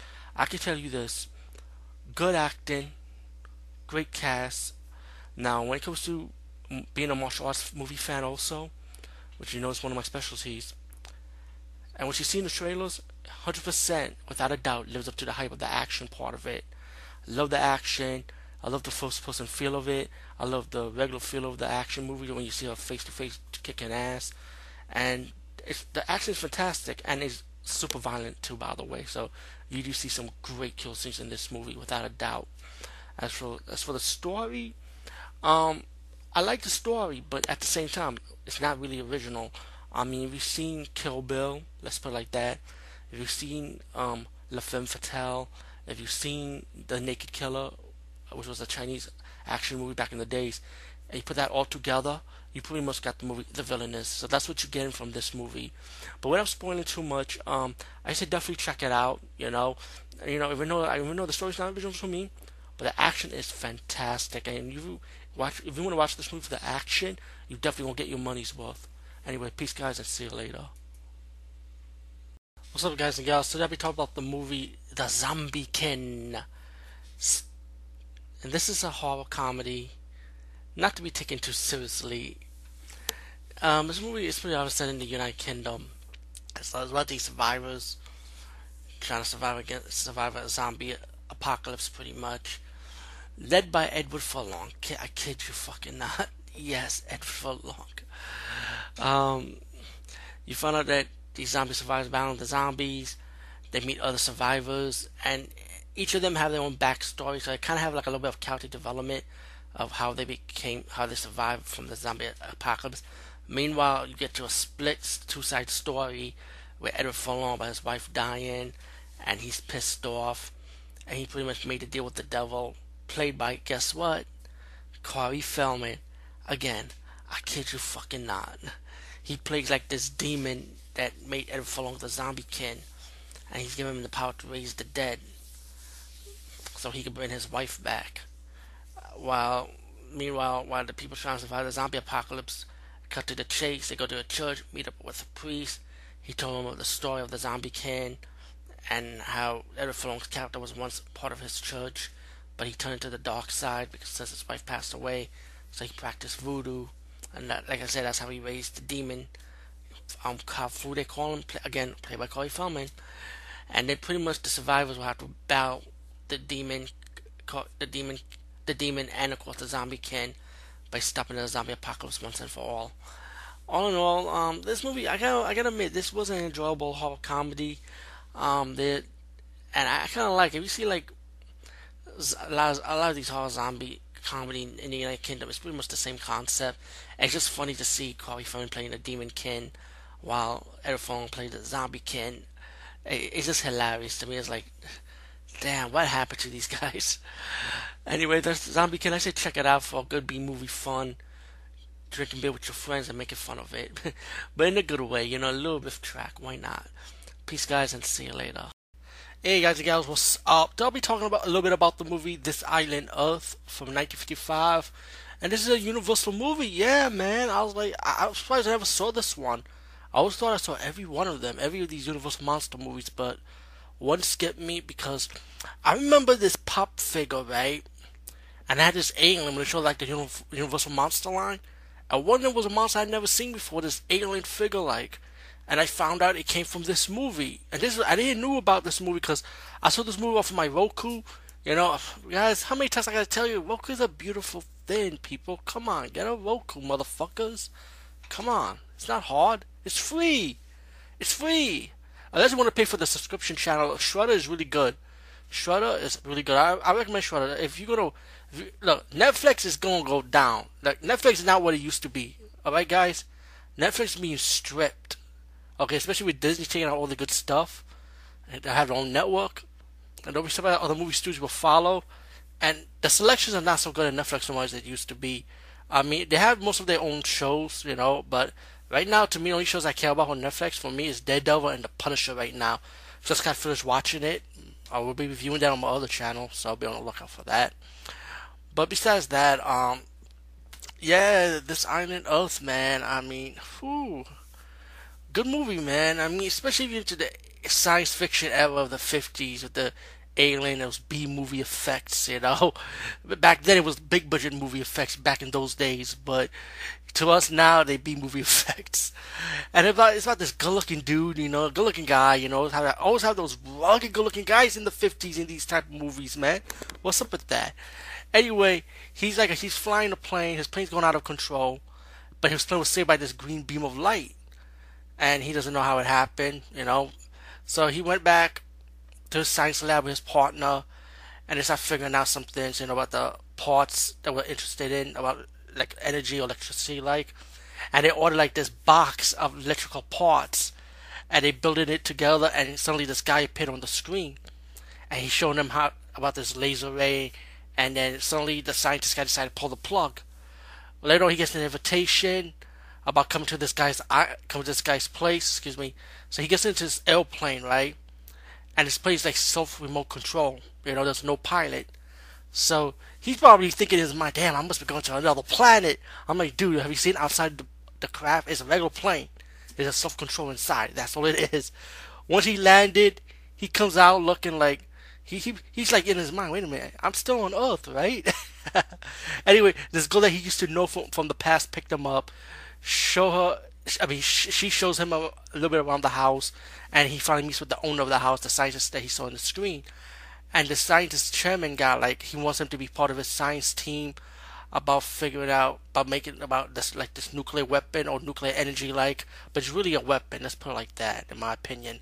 So the scientist guy, okay, something's not right. He's talking with other scientists, his scientist friend, and the professor from Gilligan's Island is actually in this movie too, by the way. Yeah, I recognize his face. Anyway, they realize something's not right, so they're trying to escape the house. The scientists was living in the house that were dying, and the aliens kind of hijack them, and taking them to their planet. And he starts seeing their resources and what they really are about after all, and what they really look like too. All in all, This Island Earth is definitely a good movie. I highly enjoyed it. I was surprised I'd never seen this before. This was the first time I saw this. But like I said, I'm old school also, so that's why one of my favorite genres. Vintage movies, old school, in any era. Hey, if you see my blogs, you know what I'm talking about. You know where I'm at. So yeah, This Island Earth, definitely check it out. Peace, guys, and see you later. What's up, everyone? Today I'll be talking about a trilogy movie called Thunder, also known as Thunder Warriors, 1, 2, and 3. And I'm gonna it's mainly like a flashback review because it's been a long time I saw this movie. And I remember growing up because my dad rented these trilogies in the video cassette store. And I'm looking at the front cover, I'm gonna say motorcycle jumping, and I'm like, what the hell is this? Like my mom said, I didn't say what the hell is this, but I was like, my mom was like, weird, it was like, never seen anything like this, but I knew it was an action movie judging by the cover, and then later on I ended up finding out that it was an Italian style movie with an American co-production, because Bo Simonson is also in this movie, plays the sheriff, and the movie is really an Italian exploitation version of Rambo, they take on Rambo with a Native American Indian theme to it. And the lead actor who plays Thunder is Mark Gregory, which is him in a lot of Italian exploitation movies, young, good-looking guy, you know what I'm saying? You know how Italian movies are, always have a young, good-looking person in their lead, So anyway, but I remember the first movie, right? He's coming back from the war, what it looked like to me he has military jacket and stuff, just like Rambo, right? And he's the one that killed for the woman that he loved. He found out that the county, this town where he was born from, and it's like corrupted. You got these construction workers blowing up mines, the Native Indian burial grounds, and he's telling the sheriff this is wrong, this should not be happening, that's illegal, and of course they're going to disagree with him, and later on they're going to beat him up and, start kicking his ass, and they're going to accuse him of a crime that pretty much he's innocent, it's like he ain't did nothing wrong. So you got the police department, you got construction worker, and you want to go on their own, try and go after him, and then he goes out, going out for revenge, kicking their ass pretty much Rambo style, And then you get Thunder Part 2. This one I remember pretty well because to me it had good action, good fights, good old-fashioned car chase scenes. And this time Thunder comes back to the town, but this time it's different because he's a police officer now sent to this county, And so, but this one twist, you get like this cop, right? And he's corrupted, and he's like the villain of the movie too.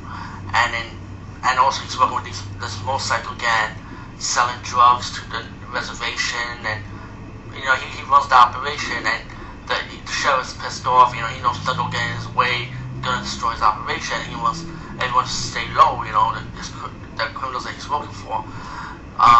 There's an investigation. Thunder finds an investigation about the chief Indian of the reservation been murdered. And he knew something's not right. He knows that something's wrong, and it's gonna lead up to the main villain. And then they're gonna try and stop Thunder, because Thunder have to kick the ass pretty much, and they would get Part 3. I'm gonna try and remember Part 3 a little bit, because Part 3, if I remember correctly, it's been a long time I saw Part 3, only saw that one time, Part 3 is about the Indian reservation, and I think, if I'm corrected, the townspeople, they don't like Indians and stuff, and they're trying to mess with the reservation, and I hope I'm right, I could be wrong, but, Thunder would have to stop the townspeople that's disrespecting the Indians, trying to hurt them, hurt the reservation, and trying to be dirty, just like the first two movies pretty much. And Thunder and his Indian and the Indian people that support him will fight them off pretty much. Like I said, it's been a long time I saw these movies. I hope I'm right. I mean, this is more like a flashback review, but I remember enjoying the movie. I remember the action is old-fashioned talent, exploitation style action movies that you see back in the 80s. That's how it is, Anyway, it was an enjoyable watch. You'll never seen it. Try and see maybe online. They might have it or whatever. But hopefully, hopefully one day. And the reason why I'm talking about this too is that I'm hopefully maybe one day, Shout Factory can pick up the Thunder series, and put it into Blu-ray format or DVD format, because if you see Shout Factory, they'll release a couple of talent cinema movies, in Blu-ray and DVD, and of course you can check out the Shout Factory channel on your Roku, or on Pluto TV, so they bring a lot of that stuff, in the Blu-ray and DVD format. So Thunder actually is very well deserved of that, so hopefully one day it might happen. Anyway, peace guys, and see you later. Anyway, we'll be talking about this Mexican horror movie called To Let, right? And this movie's about these two young couples. They find an ad in their mailbox from an apartment, and this landlady starts showing them these apartments, like where they're gonna be staying at. And this building is like a shitty ass building. I'll be like, damn, man, you want to live here? That's like living in the fucking hood where I'm at. I'm like, yo, I wouldn't want to live here. Shit. Even the wife don't want to live there. So this movie is pretty fast paced. Let me just tell you that, so you get your money's worth. If you see like the modern day Mexican horror movies, it's kind of like watching a combination between Mexican and French horror. It's like they get to the point. You know what I'm saying? Fast paced. Except for the first French horror review, but that was a different story. Anyway, so while the guy didn't like what was going, there was something that was going on. The guy was figuring out something. He started trying to yell at the lady, and it was a dummy, and the landlady hit him behind his head, and the wife saw this happening, so she locked herself in, and she pretty much had to survive around this apartment building against the evil landlady. As the movie progressed, we find out that her husband survived, and then her and the husband have to work together. They start seeing other people chained up in the apartment building. So this landlady pretty much like have tenants living in her building, but she's chaining them up, you know.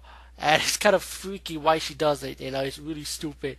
And you also got this one guy that's chained up to like a dog, and he has his own backstory also. So there's a little mystery twist with him, by the way.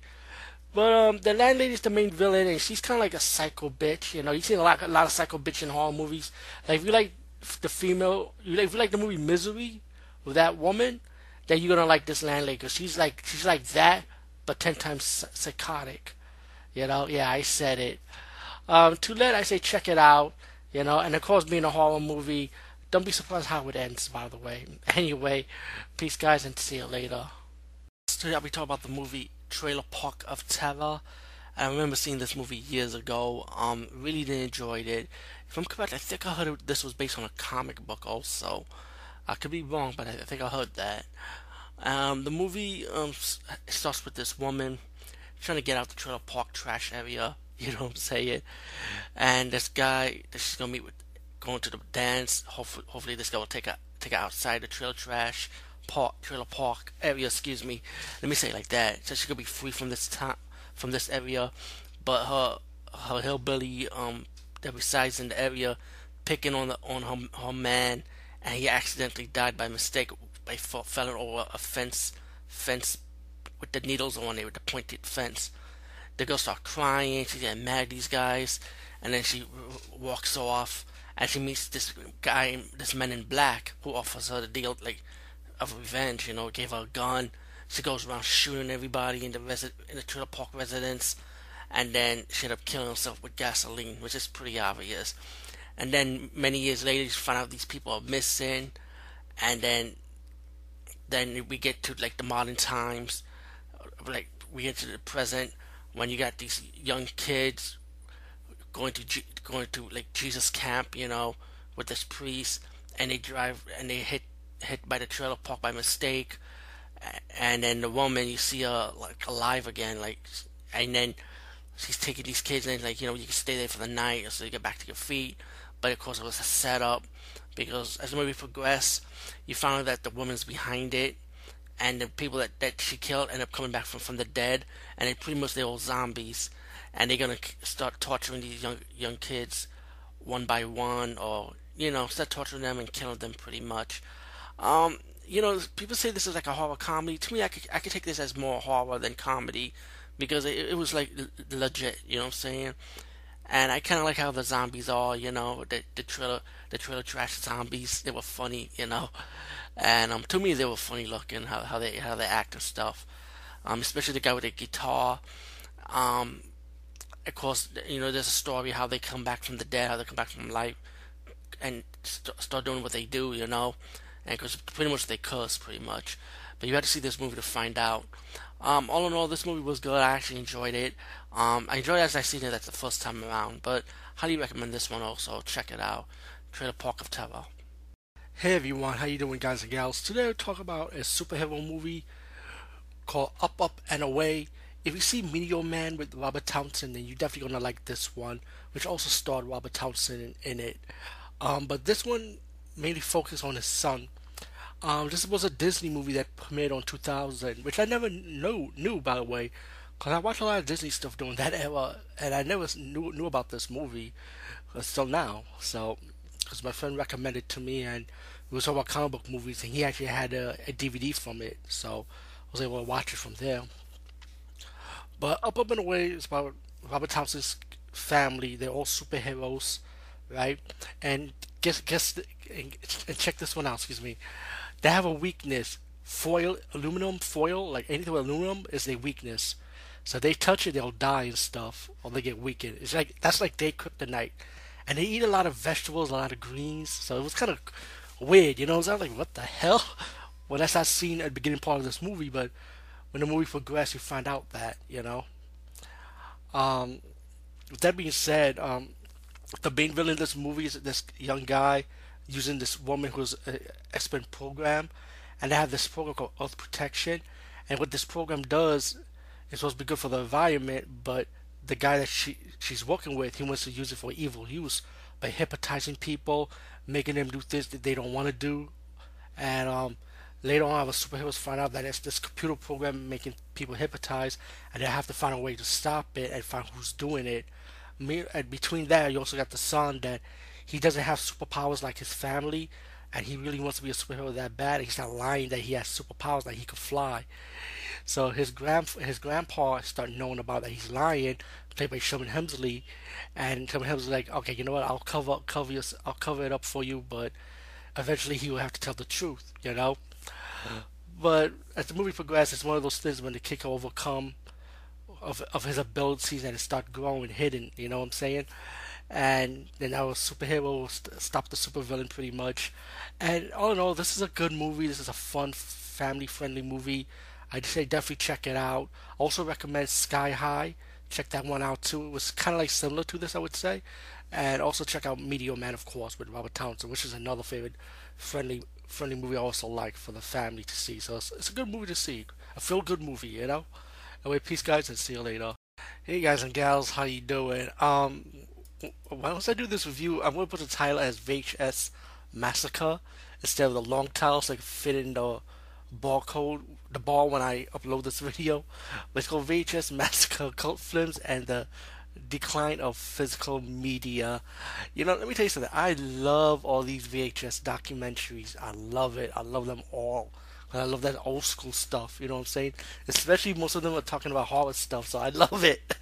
Especially this one's my favorite in the line because it goes through chapters about the first VHS, like the first home media they were watching back in the days, like 16 millimeter films, and it became Super 8 to watch homemade. And they talk about how the video stores are declining because of physical media, like or like mostly mainly streaming and legal download and legal streaming, of course.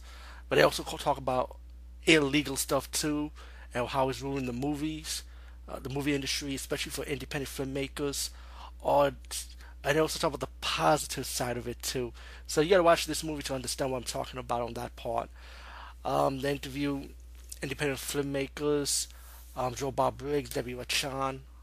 Still look great, by the way. Let me say that, Debbie Rochon. And Joe Bob Briggs look great too, by the way. I'm gonna throw that in there.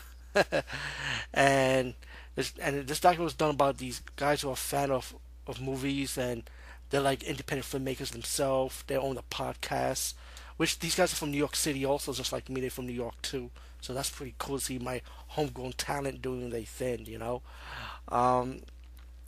They go visit video stores, buying video cassette for their radio show segment. And once they were shooting the documentary, after that you start finding out that these video stores start closing down, especially Kim Video Store, because I've been at that Kim Video Store, and suddenly they close down. I'm like, damn, so fast. And these stores will close down quickly. It's crazy. And I like how they talk about the experience with VHS movies. I like how they discuss the history.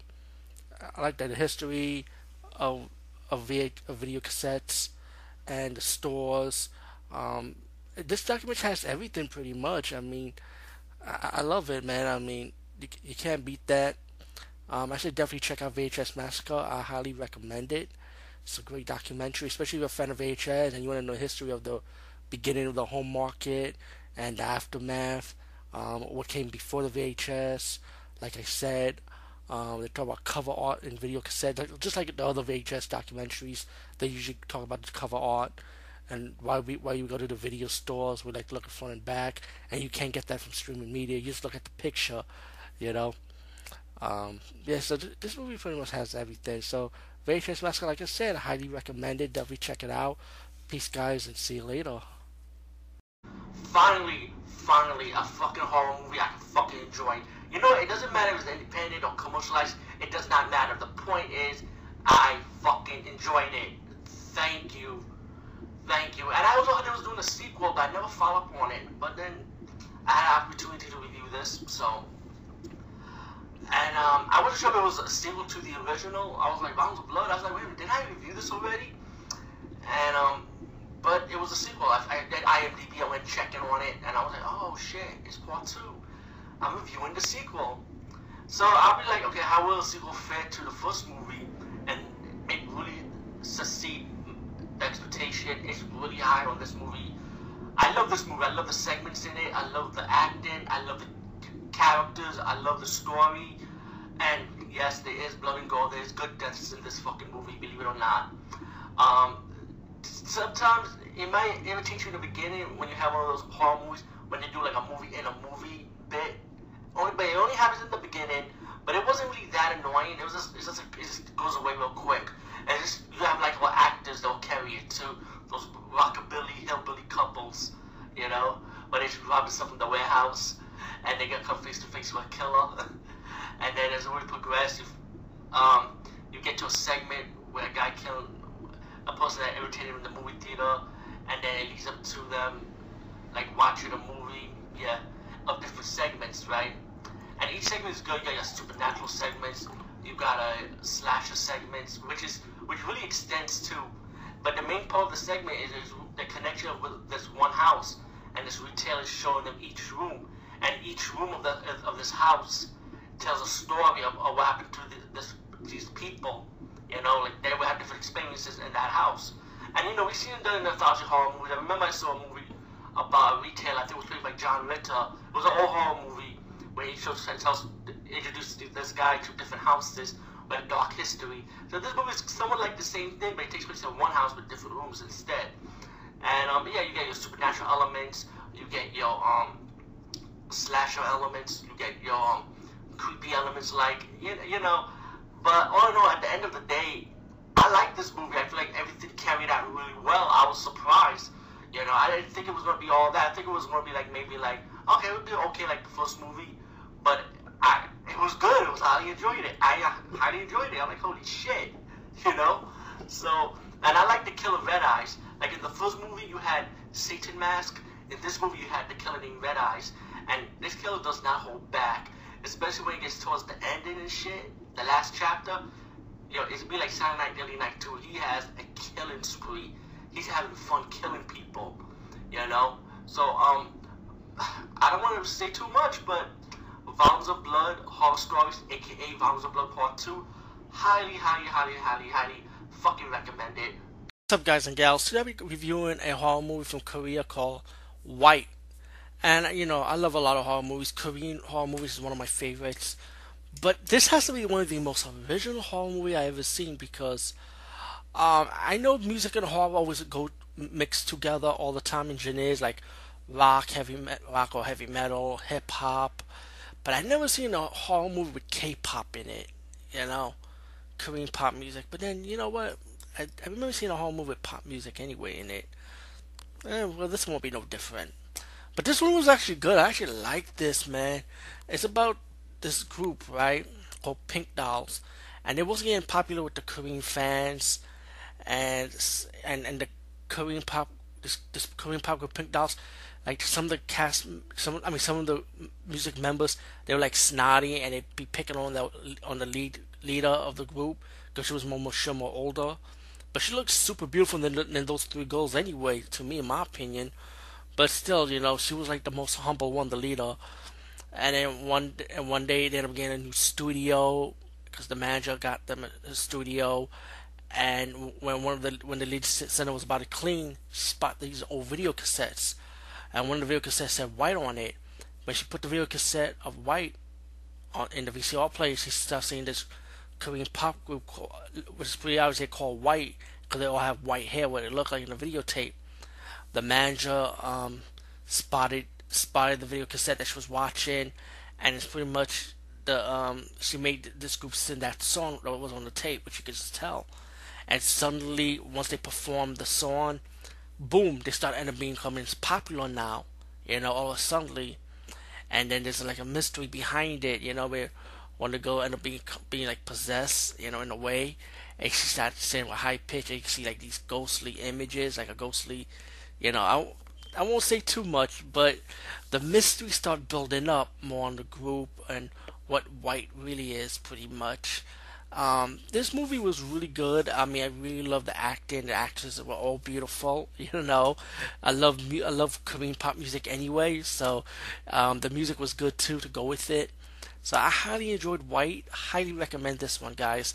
Definitely definitely pick it up or try and watch it. This is a really good movie. You'll be shocked, and it'll be something new for you to see. Hey, a Korean pop music with horror. Very rare you'll see that. Anyway, peace, guys, and see you later. Zombie Night to me was I enjoyed this one, man. The movie's about this guy trying to save his family from a zombie apocalypse, trying to help them survive it, while there's another family, like friends of the neighbor, will help them shelter them. But then he started like betraying them because they came in to come to the safe shelter from the neighbors. So he kind of barricaded the house. So it's pretty much like that. Like you have the father like worrying, he's arguing and stuff with his family that you have to save them pretty much, or they're trying to come in.